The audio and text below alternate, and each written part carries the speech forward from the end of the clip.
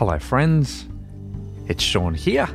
It is Wednesday, it is the 18th of August, and I hope you are doing well. Thank you for pressing play. Together, you and me and everyone else who's listening is going to take another step forward. And today we continue on our journey through Luke. I hope you're enjoying this journey through Luke. I hope you're enjoying listening to Jesus. It's quite something listening to his words, isn't it? We so often talk about him, but gee, it's lovely just to sit and listen to him interacting with the people around him.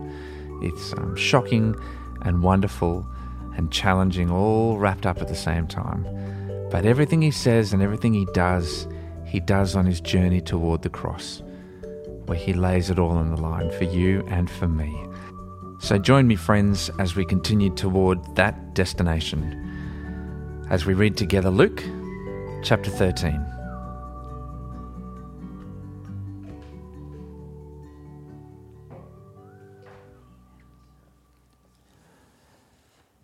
Now there were some present at that time who told Jesus about the Galilean whose blood Pilate has mixed with the sacrifices. Jesus answered, "Do you think that these Galileans were worse sinners than all the other Galileans because they suffered this way? I tell you, no. But unless you repent, you too will all perish. Or those 18 who died when the tower of Siloam fell on them, do you think they were more guilty than all the others living in Jerusalem? I tell you, no. But unless you repent, you too will all perish." Then he told this parable. A man had a fig tree growing in his vineyard, and he went to look for fruit on it, but did not find any. So he said to the man who took care of the vineyard, "For 3 years now I've been coming to look for fruit on this fig tree and haven't found any. Cut it down. Why should it use up the soil?"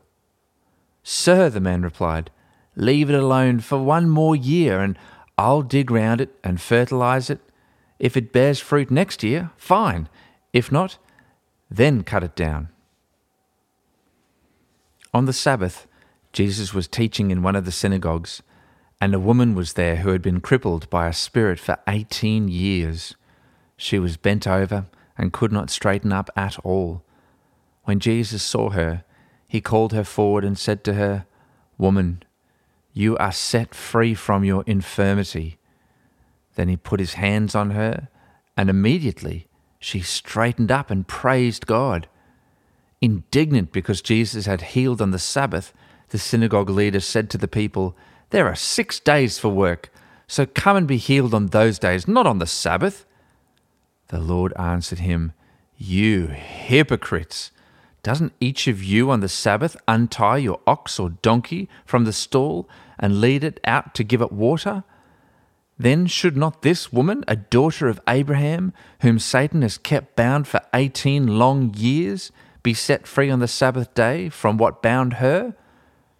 When he said this, all his opponents were humiliated, but the people were delighted with all the wonderful things he was doing.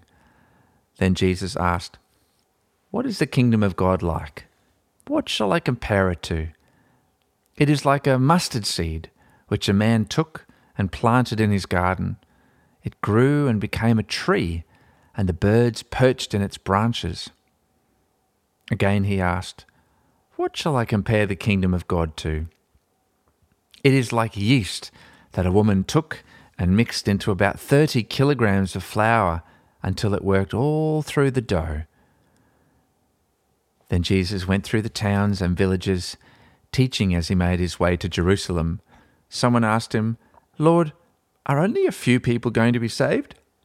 He said to them, "Make every effort to enter through the narrow door, because many, I tell you, will try to enter and will not be able to.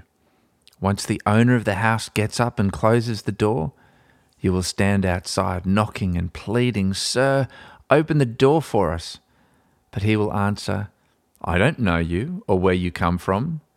Then you will say, 'We ate and drank with you, and you taught in our streets.' But he will reply, 'I don't know you or where you come from.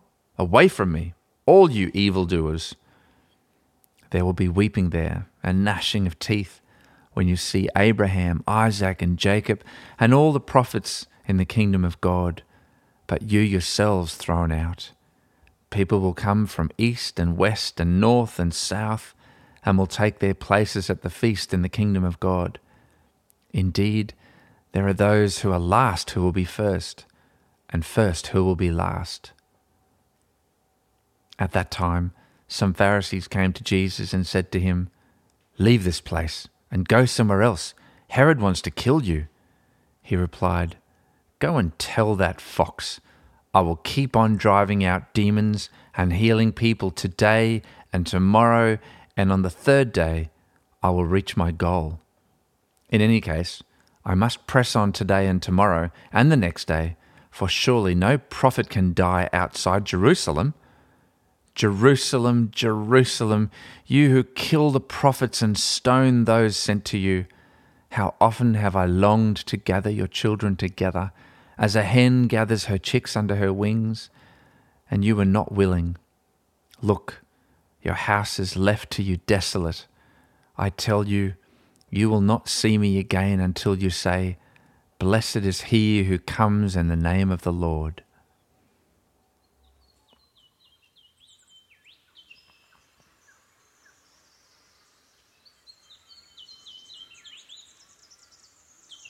Jesus, you are so clear in your plan and your goal and your intention and your hope that every single person can be reconciled to you and saved.